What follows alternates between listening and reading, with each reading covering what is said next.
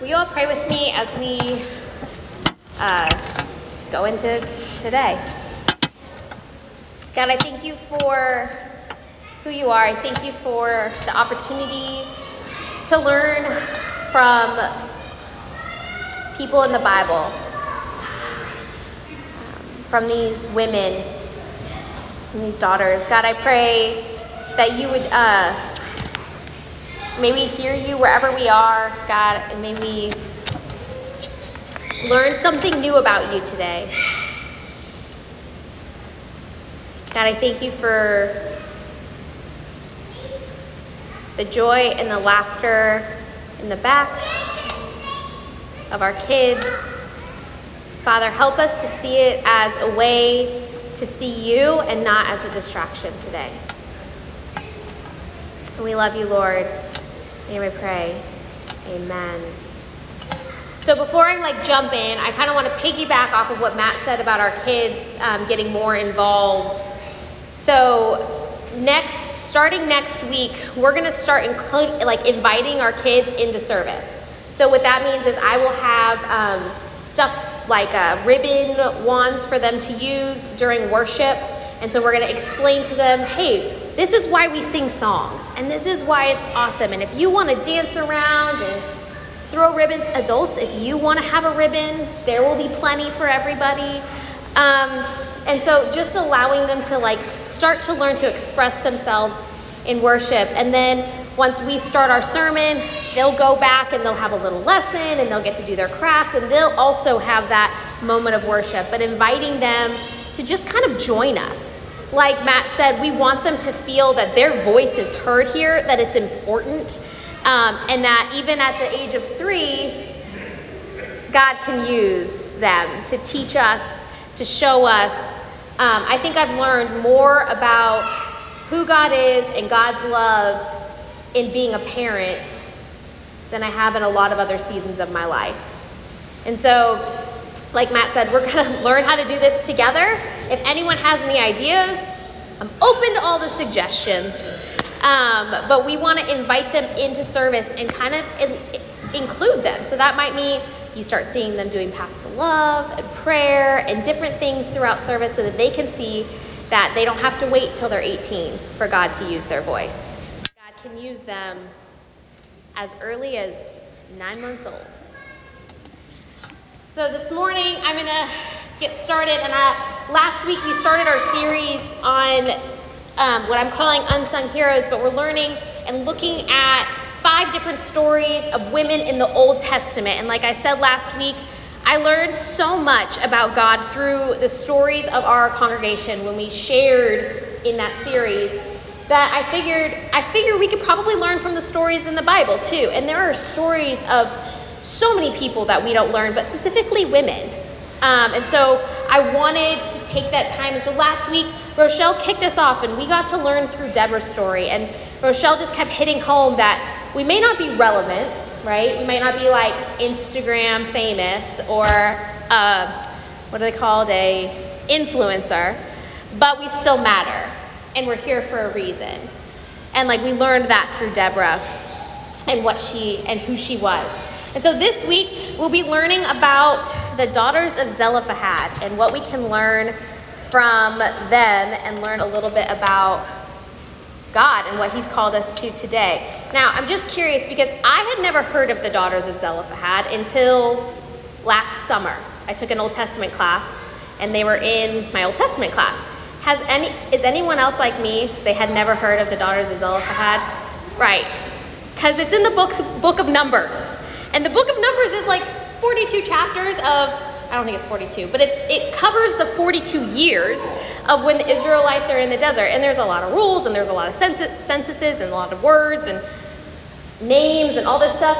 But their story is tucked in the book of Numbers in chapter 27.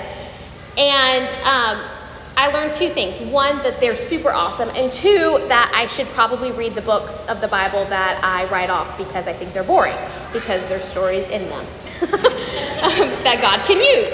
So if there's books in the Bible that you haven't been reading because they seem boring, you might learn about the daughters of Zelophehad or other stories like I had. So we are going to be in Numbers today, Numbers 27. Before we get into the passage, I want to give a little bit of background, kind of setting us up into putting even more importance into what these girls, these 5 daughters did. So in chapter 26, you see there is a census of new generations that had been taken. At this point, the Israelites who had exited Egypt and the people that were wandering in the desert, they knew they weren't going to be going into the promised land, right? They had been told by God that their children would, but they would not. They would never see the promised land. But they would get pieces of the promised land. If they had a large tribe, they'd have a large piece. If they had a smaller tribe, they'd have a small piece.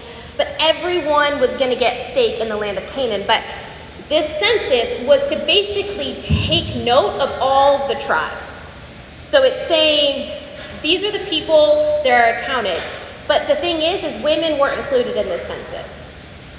And so for the daughters of Zelophehad, they realized that their father wasn't in this census because he had died.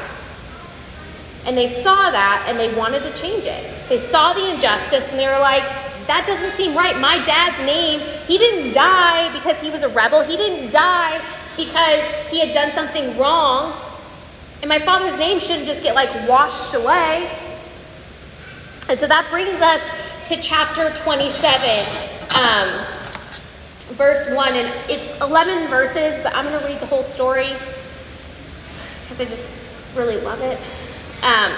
Then drew near the daughters of Zelophehad, the son of Hepher, the son of Gilead, the son of Machir, son of Manasseh, from the clans of Manasseh, the son of Joseph. The names of his daughter were Mahlah, Noah, Hoglah, Milcah, and Tirzah. And they stood before Moses and before Eleazar, the priest, and before the chiefs and all the congregation at the entrance of the tent of the meeting, saying, Our father died in the wilderness. He was not among the company of those who gathered themselves against the Lord in the company of Korah, but died for his own sin.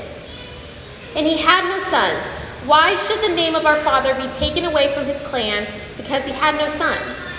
Give us a possession among our father's brothers. Moses brought their case before the Lord. And the Lord said to Moses, The daughters of Zelophehad are right. You shall give them possession of an inheritance among their father's brothers and transfer the inheritance of their father to them. And you shall speak to the people of Israel, saying, If a man dies and has no son, then you shall transfer his inheritance to his daughter. And if he has no daughter, then you shall give his inheritance to his brothers. And if he has no brothers, then you shall give his inheritance to his father's brothers. And if his father has no brothers, then you shall give his inheritance to the nearest kinsman of his clan, and he shall possess it. And it shall be for the people of Israel a statute and rule as the Lord commanded Moses. So the verses I want to really hone in on is them standing up, is them coming forward, verses 2 through 4. So for those of you, most of us probably know, but if anyone doesn't, women, like I said, they weren't even in the census, right? They weren't really counted. And we see that continue throughout history. It doesn't just happen in the Bible, but it happened in American history, right? For years and years, women were just seen as property, for lack of a better word. We were homemakers, right? You produced children, you birth an heir, all of these things, and then if you didn't, you were passed over. And that was happening here. And to be honest, it probably happened a lot before those 5 daughters decided to say something. And women probably just said, this is tradition. This is what happens. You don't mess with tradition. You don't rock the boat, right? You just keep going with how it is.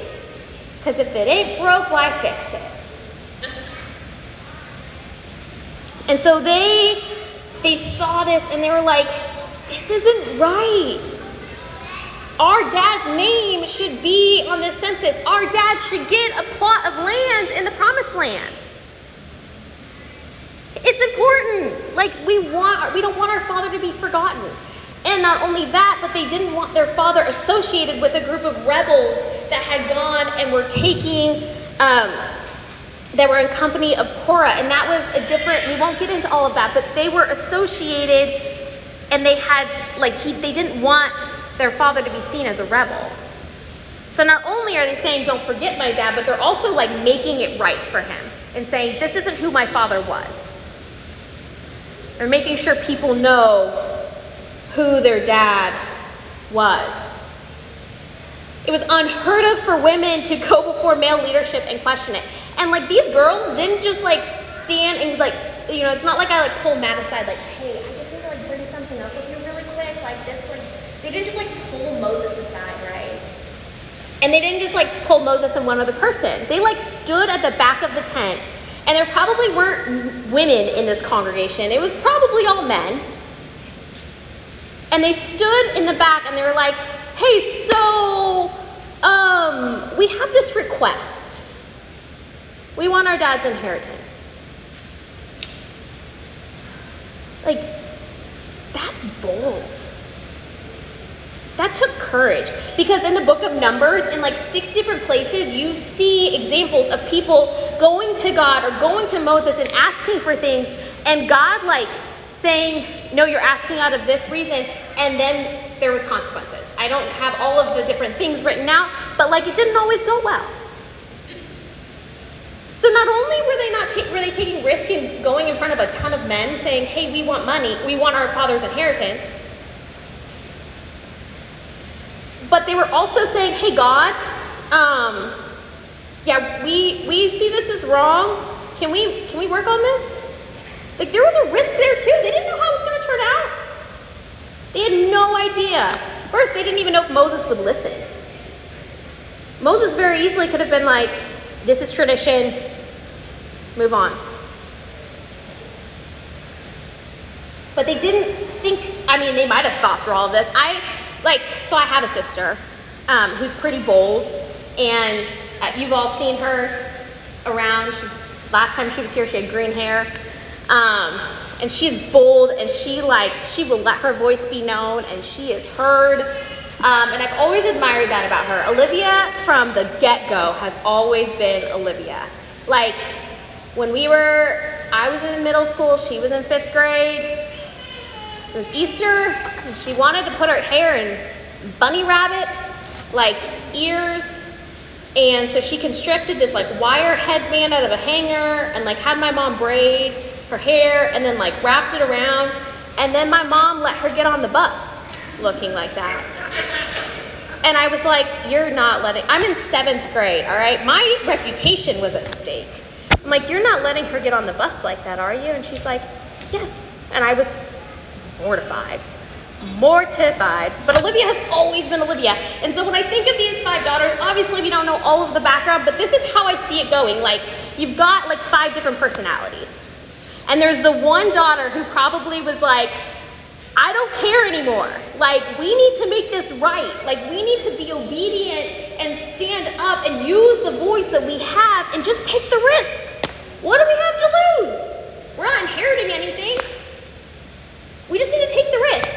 And so there's probably one sister who was grabbing her clothes, trying to stop her. And then the other sister, I imagine, just being frozen. There might have been 2 sisters that were boldly together. But there's probably a difference in personality and how it all went down. But you see, they stood together. Regardless of where they were at, they still took and used their voices. They still said, enough is enough. Yes, tradition is tradition, but there has to be change because we deserve to be known. Our Father's name deserves to be known. They were bold. They had courage.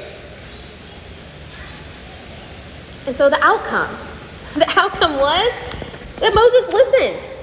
And not only did Moses listen, but then he took it to God. Because honestly, Moses, you can kind of pick it up between the lines of Moses didn't know how to answer.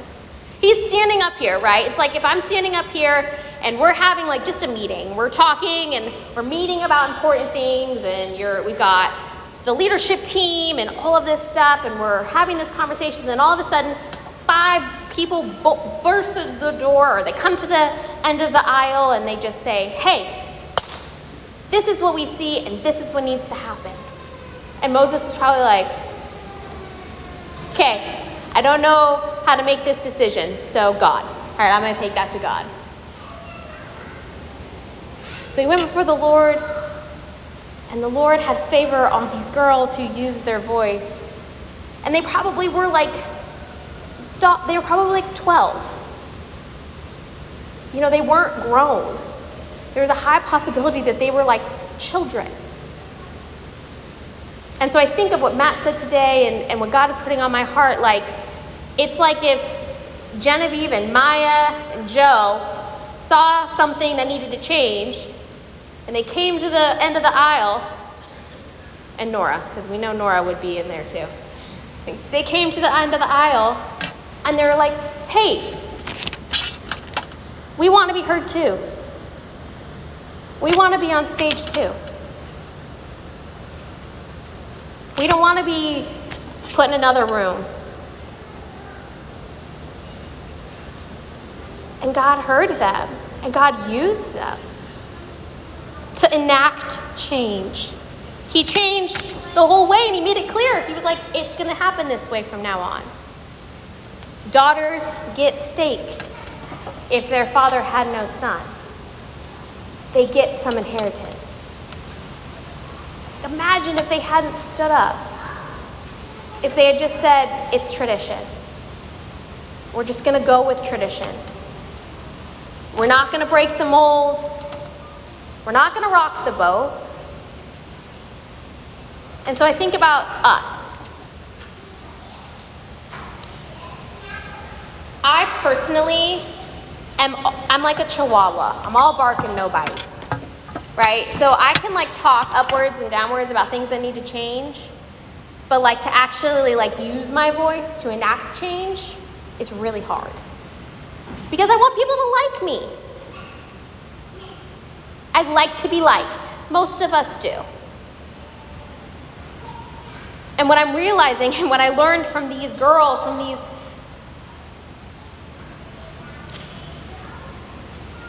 is that in order for change to happen, I have to be willing to use my voice no matter the consequence. That there are traditions in this country, that there are traditions in the Western church that need to change. And it's all well and good if I sit and talk about it, but talking isn't going to just do anything. But to stand up here, maybe if someone's listening that is out there, or this sermon goes somewhere, and for us to be able to say, hey, the change that we're seeing happening at One Church is that our kids are running around, and they're going to learn to worship, and they're going to learn to lead people at 4 years old. And they're going to learn that their voice matters no matter their age.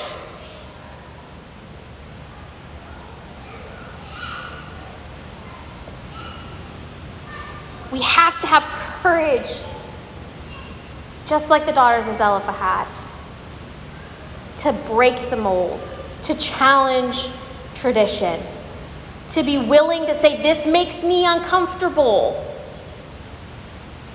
But that's okay. You know, we just sang that song, the Ocean song, and when Joy suggested it, I love this song. When she suggested it, I was like, yes, this is perfect. As we just say, right? Spirit, lead me where my trust is without borders. Let me walk upon the waters wherever you would call me. Take me deeper than my feet could ever wander. May my faith will be made stronger in the presence of my Savior. That means we're uncomfortable. That means that if we're going beyond the borders, like Matt, we talked about, he came up and he led us through thinking through, like, what are the borders we're putting up? If we're pushing through those, then that means we're uncomfortable, and that takes courage. To take that next step, to go one step deeper into knowing the Lord, into knowing who God is, that takes courage.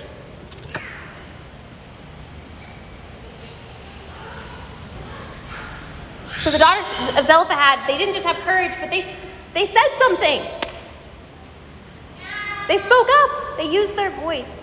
And I asked myself a lot this week, and I want to ask each of us to think through, like, where is God highlighting for us to speak up that we haven't had courage to say something because we're worried about what people are saying or what people are going to think? Like, where does God want us to speak up and have courage to use our voice? You're going to make me do this, aren't you? Like, and for me, right now, it's to make sure that kids have a voice in this church. That's where God is calling me to push us as a church to be comfortable with the noise. Now, I'm not saying a free-for-all, right? We're going to let them learn to worship with us. You ready to get down? Yeah. Learn to use their voices. How often do we stay silent because it's easier? Or because saying something is risky? Is there something that God is highlighting in your life that you can use your voice to bring about change? Where you can use your voice to bring about a new tradition?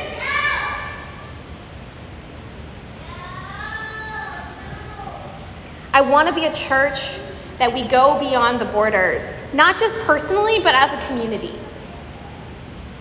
That we're pushing ourselves to grow continually. So this week, bless you. So this week, as we think, I challenge you, take 5 minutes. Just think, like, God, where in my life are you highlighting that tradition, or that I could use my voice to bring about change? Or maybe it's like, where do I need to be aware that change needs to be made?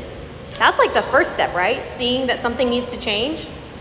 And then having the courage to speak up, just like the daughters of Zelophehad did. Will you pray with me? Jesus, I just thank you so much for giving us the ability to learn from the people in the Bible. God, I thank you for the fact that you, through these stories, like, I'm learning more and more that you were the same. You are the same. You were teaching us the same.